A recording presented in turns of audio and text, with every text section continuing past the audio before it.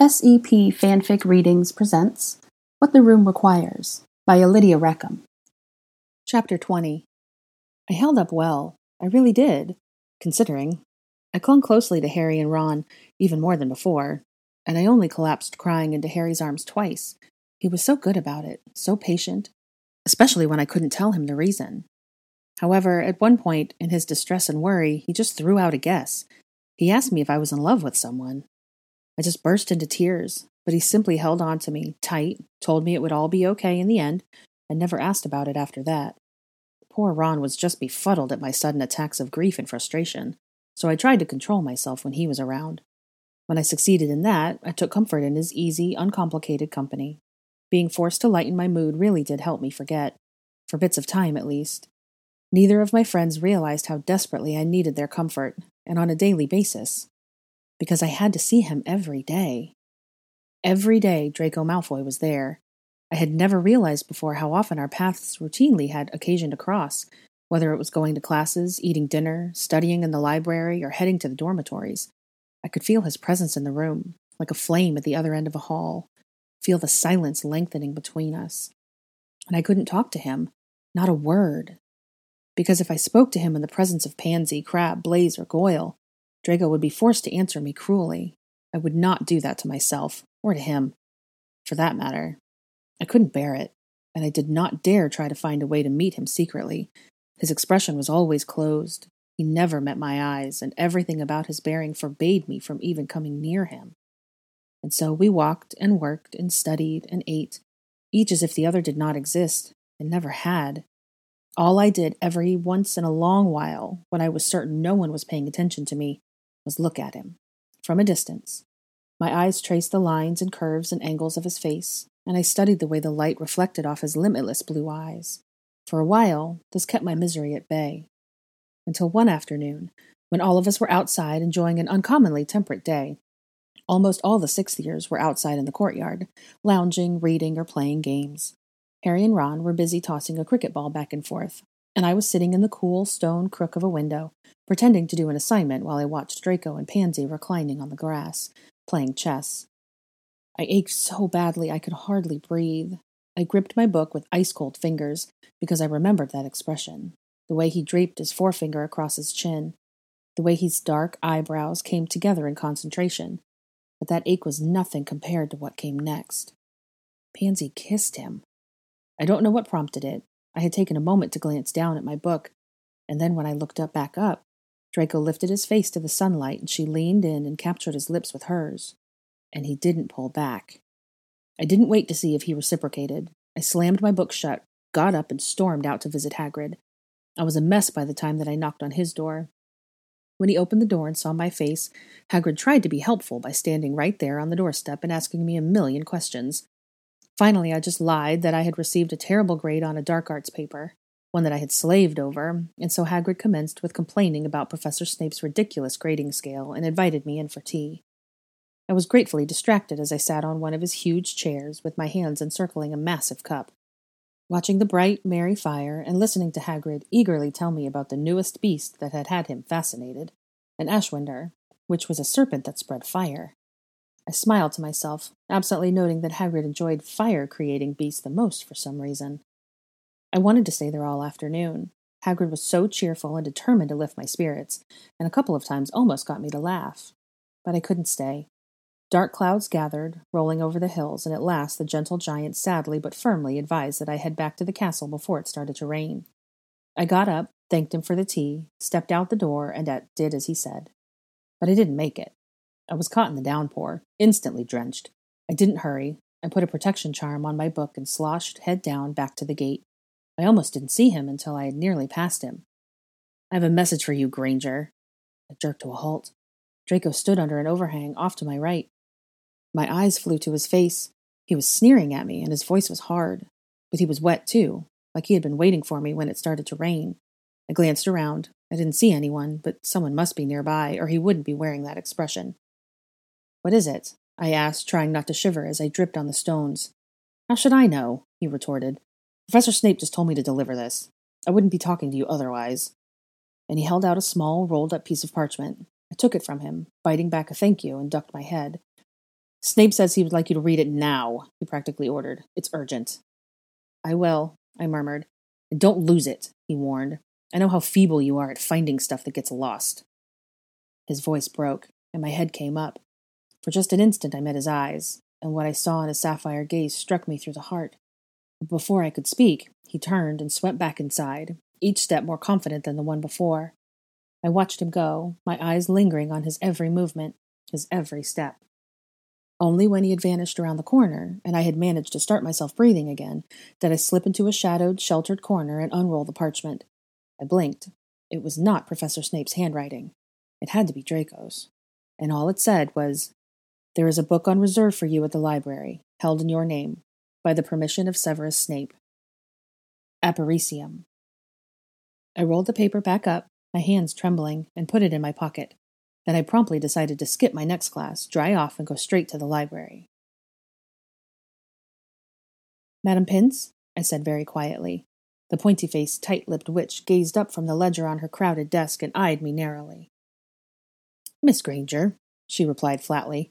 I glanced around the long, tall, mostly deserted library, the silent, perfect stacks of books and the motes of dust floating through the air. I took a breath. I always loved this way it smelled in here, musty, of wood and parchment, restful, thoughtful, ancient. I turned back to the librarian, whose sharp look was sharpening further. "I believe," I said, keeping my voice to the exact low volume she favored, "that Professor Snape reserved a book in my name." She blinked. "Indeed," she said, then turned aside to the perfect stacks of books on a side table. Her spindly fingers flitted down the spines, then paused next to the one in the middle of the pile. Very carefully, she slid it out, then held it in both hands like it was made of porcelain. She glanced up at me and arched a thin eyebrow. Interesting that Professor Snape should have reserved this for you. This is usually a book kept in the reserve for the Muggle Studies class, but it has not been used therein for several years, merely because I could not stand the abuse the books were taking." A fleck of sorrow entered her voice. "Not many copies of this book survived the brutal rigors of that horde of savages." I waited patiently and did not hold my hand out for the book. I knew, by the way she grasped it, she was not finished speaking. She eyed me askance. "This is a first edition, Miss Granger, the last one in this library. There are wizards and muggles alike that would pay a fortune to take it and place it in a museum. But," she glanced down at it, and miraculously, I saw her countenance soften.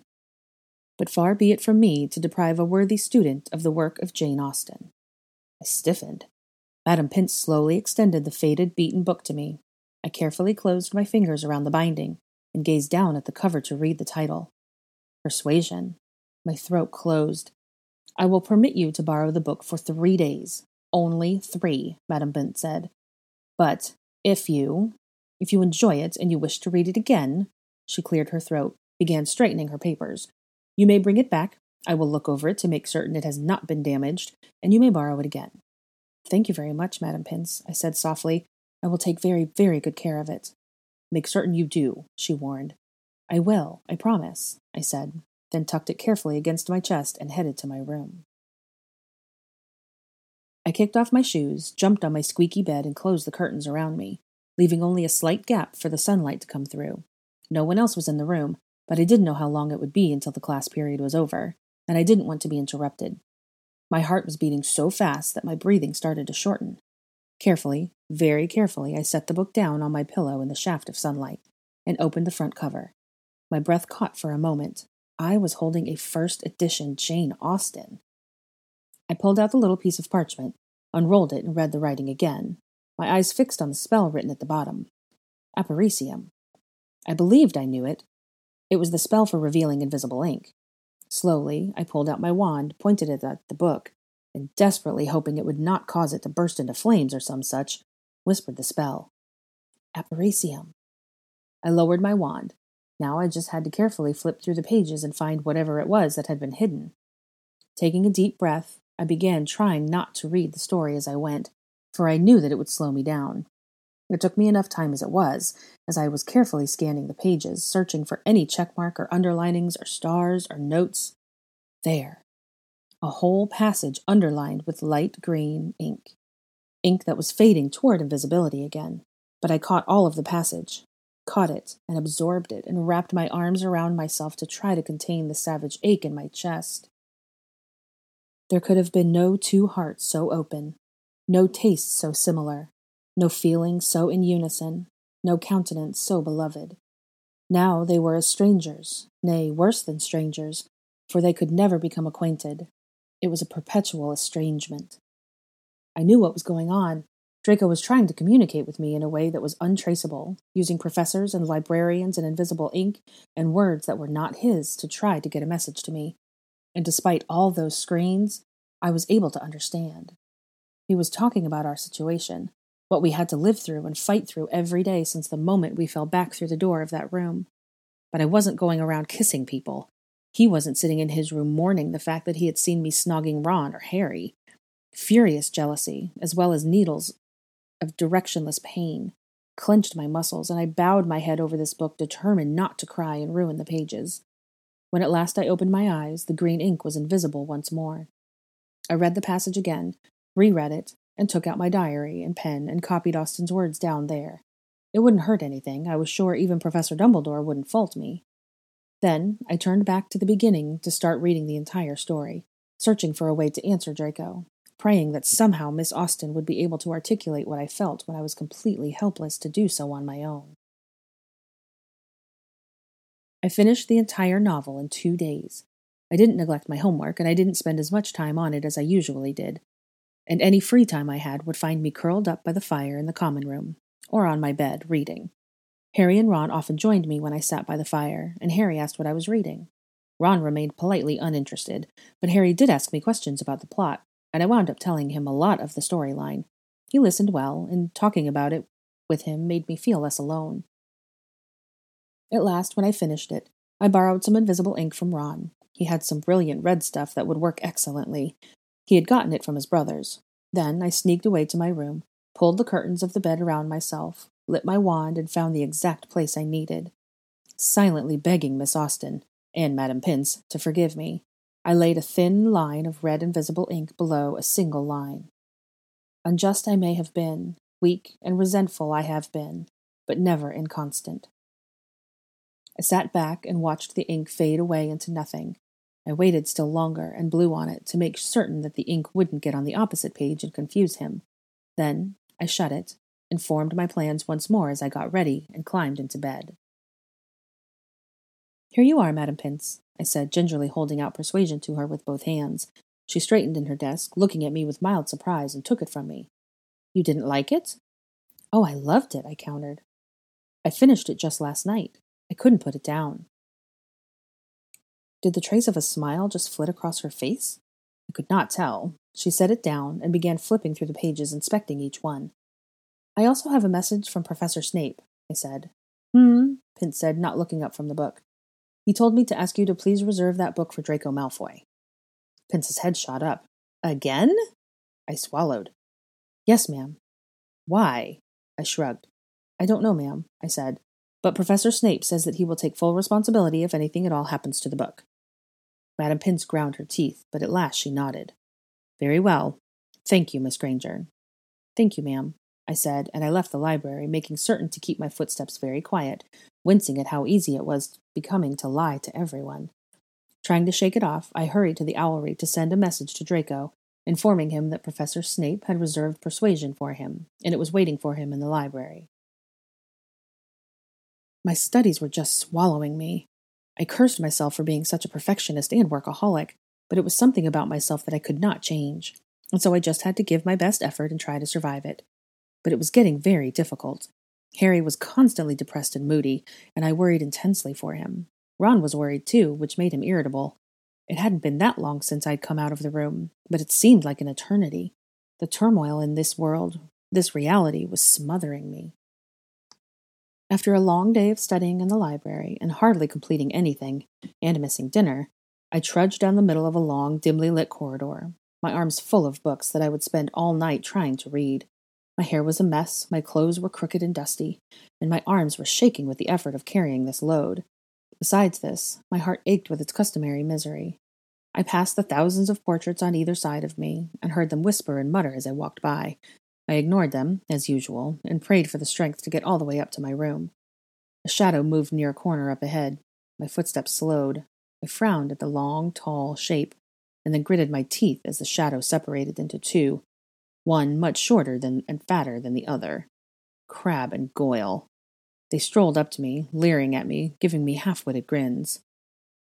"Look who it is," Goyle grunted. "It's the little muggle know-it-all." I sighed and rolled my eyes, shifted my weight, adjusting my grasp on the bottom book. "Don't either of you have anything better to do?"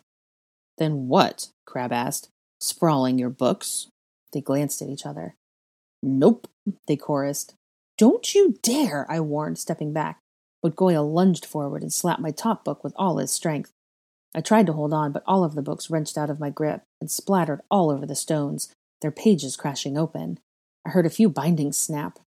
Crab and Goyle exploded into ridiculous laughter. "How dare you!" I roared. "These aren't my books. They're the library's." "Like I care," Goyle chortled. I hit him in the face. The slap rang all through the corridor. He stared at me wide-eyed, a red mark blooming on his sallow cheek. I gritted my teeth, bracing myself. But then Crab grabbed me from behind with broad, meaty hands. He twisted my right arm behind my back and jerked it up. I yelped, pain shooting through my shoulder. "Let go of me!" I tried, but my breath caught as he jerked me again, making me stand up on my tiptoes. Goyle crowded in on me, pressing his ugly face close and baring his teeth. "Who do you think you are, touching me like that?" he snarled. "Filthy, cowardly mudblood!" A dark, powerful form flashed toward him like the swirl of a cape. A fist struck his jaw.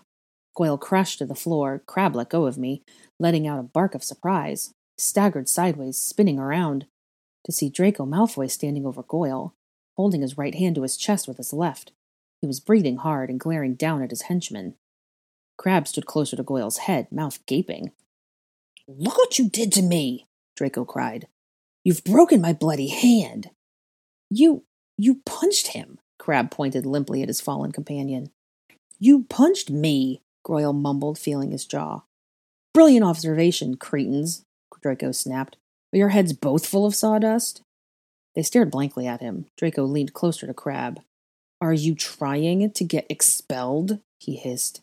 "With all the important work we have to do here, you're sliding around in corridors like a couple of slugs, causing trouble with the girl who was every teacher's pet. You're lucky a professor didn't—" "A professor did," a deep, cold voice intoned. I whirled around to see a tall, wraith-like form striding down the hall toward us, his long black robes billowing out behind him, his dark hair framing his narrow, pale face, his keen black eyes sweeping over the messy scene. He slowed to a stop and stood between Draco and me. Professor Snape glanced at each of us in turn, then arched an eyebrow at the pile of books all over the floor. That look alone was enough to turn all of us into solid ice. "Mr. Crab, Mr. Goyle," Snape said, slow and deliberate. 5 points each from Slytherin for breaking the binding of several books that are older than your grandparents. You will go to your house at once." They stood there, gaping at him. "Now," he breathed. They leaped into action, almost smacking into each other, and trotted off like a couple of pigs down the corridor. Snape then took out his wand, waved it, and the books came up off the floor, stacking themselves, then sat in the air, hovering. "Miss Granger," he said, turning to me, "it appears that Mr. Malfoy has somehow injured himself. Please walk him to the hospital wing." "Really, Professor, that isn't necessary," Draco started. "It is not open for discussion, Mr. Malfoy," Snape warned. "I will return these books to Madame Pince and make certain she knows who was responsible for their damage. If my heart hadn't been beating so fast, and if my shoulder hadn't been in so much pain, and if I hadn't been so astonished at Snape's fairness, I would have smirked. But then my eyes locked with Draco's and all other emotion faded. "Be quick," Snape advised. "Yes, sir," I said. Draco did not wait for me. He started walking. I bit my lip and followed. "Miss Granger." I stared back to Snape. He hesitated, then frowned slightly. "If you ever need assistance of that sort again," he said, then pointed upward with his wand, "don't forget the portraits." I frowned, wondering, but he did not elaborate. He turned and strode silently back down the hall, the floating stack of books following him. I turned back around to see Draco walking on ahead, about to turn the corner. I broke into a trot and caught up to him, then fell right into step beside him. Neither of us spoke. The sound of our feet on the stones filled the silence. I stole glances at him when we passed Torchlight, trying to see his face. He was ashen, his jaw tight, dark circles under his eyes. He held his right hand close to him with his left. I swallowed. I believed him now when he said a bone was broken. "Does it hurt?" I whispered. "Yes," he said shortly. Just then, a group of Ravenclaws swung around another corner ahead of us, laughing and talking, heading toward their dormitories. I fell back and walked behind Draco, as if we were not together. They passed us without a second glance, their noise echoing up and down the hall. I sped up and walked next to Draco again, swallowing hard. He did not look at me. Gradually, all up and down nearby corridors, voices and footsteps began to ring, as people finished their dinner and started back to their common rooms or headed to the library. Still, nobody looked at us, because we didn't appear to be walking together. We had gotten tragically good at this charade. At least, I had. But now, each time I tried to catch his eye and failed, questions built inside my mind, questions that settled with tight nausea in my stomach. How could he be so stoic when he was this close to me? Had his forced act penetrated deeper, down into his character? Had he fallen back into his old habits, his old ways of thinking and acting? Had I lost him? My breath caught and my hand instinctively flew to my throat, and I gulped, then gulped again. He twitched, and his head came around, and he glanced at me. I tried to meet his eyes, but he faced forward again. Pain plunged straight down my throat. Then he slowed down. He didn't say anything, and he didn't look at me, but he walked closer beside me. Our shoulders were only a few inches apart. I glanced around, realizing we had passed into a relatively uninhabited portion of the castle. We turned and began to ascend the stairs to the hospital wing. We had gotten halfway up when Draco swooned and fell sideways against the banister. I lashed out and caught his left arm. He grunted sharply through his teeth, grimacing. I'm sorry, I whispered, panicked. It's not you, it's my hand, he muttered. I glanced down at it. It was very white and quivered, and then in places it wasted a deep blue and swollen. I secured my grip on him, sliding my arm underneath his so I could bear some of his weight. Come on, I encouraged. We're almost there. Come on. Much more slowly, for Draco looked as if he would faint if we sped up, we worked our way up the stairs and toward the great double doors of the medical wing. My brow tensed as I walked beside him, feeling him pressed against my side.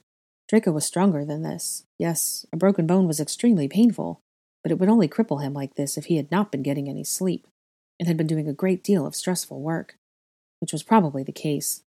But he could not talk to me about it, and so I gritted my teeth and kept my questions to myself. At last we stopped in front of the doors, one which stood partially open. You can leave me here, Draco said quietly, his head still down, his eyes on the floor. I'll go in alone. Will you be okay? I asked. He snorted and smiled crookedly. I suppose. I came around in front of him, wanting to say something, tilting my head so I could see his face. He lifted his head and met my eyes. I saw no trace of a sneer, no irony or sarcasm or coldness, just dark circles around his eyes, dull weariness where light used to shine, and pain tightening his mouth. I wanted to say something, just one thing, actually, but I couldn't. The door was open, and Madame Pomfrey and who knows who else was inside the room right next to us.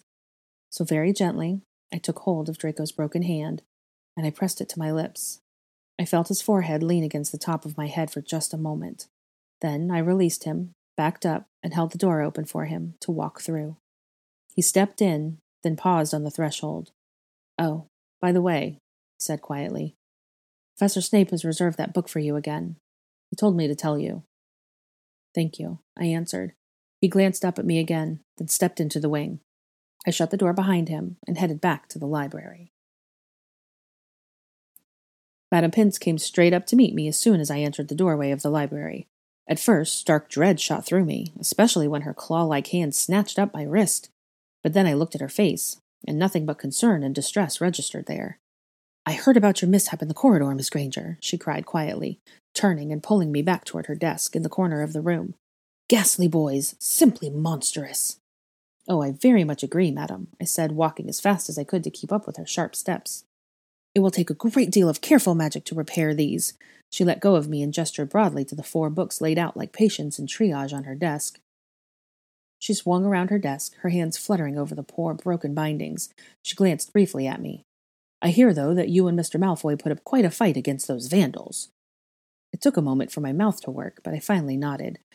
Yes, I had my shoulder wrenched and Draco broke his hand.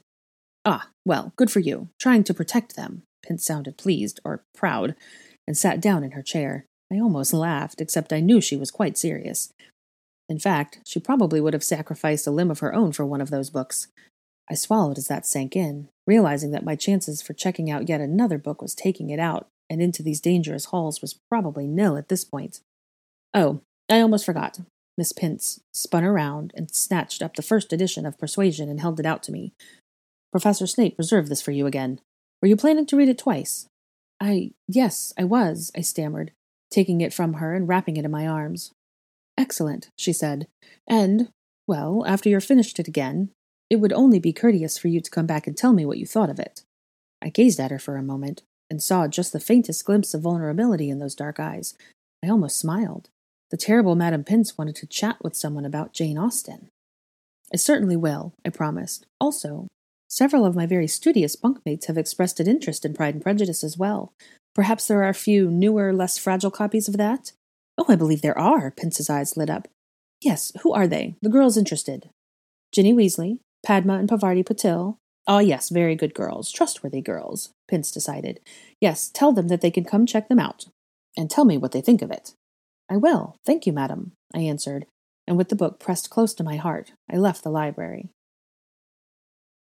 After saying good night to Harry, Ron, and Ginny, and getting into my nightclothes, I crawled up into my bed and shut the curtains around myself, then lit my wand. I set the copy of Persuasion out on my pillow, bit the inside of my cheek, pointed my wand at it, and whispered, Aparicium. Then, holding my wand over the old pages, I set to flipping through them, scanning the lines, knowing my time was limited before the green ink would fade back to invisibility. It took me a long time. I was in the midst of chapter 20 before I found it. But when I did, I had to cover my mouth with my hand and squeeze my eyes shut, as a potent mixture of joy, relief, and terrible longing filled up my chest. A man does not recover from such a devotion of the heart to such a woman. He ought not. He does not. That night I slept with that battered old copy of Persuasion tucked against my heart, and for the first time in a long time, I didn't cry into my pillow. But the pain I felt now was worse than before, and I wished I could cry. But if Draco could grit his teeth and get through this without breaking down, without flinching, then I could do the same. A man does not recover from such a devotion of the heart to such a woman. He ought not. He does not.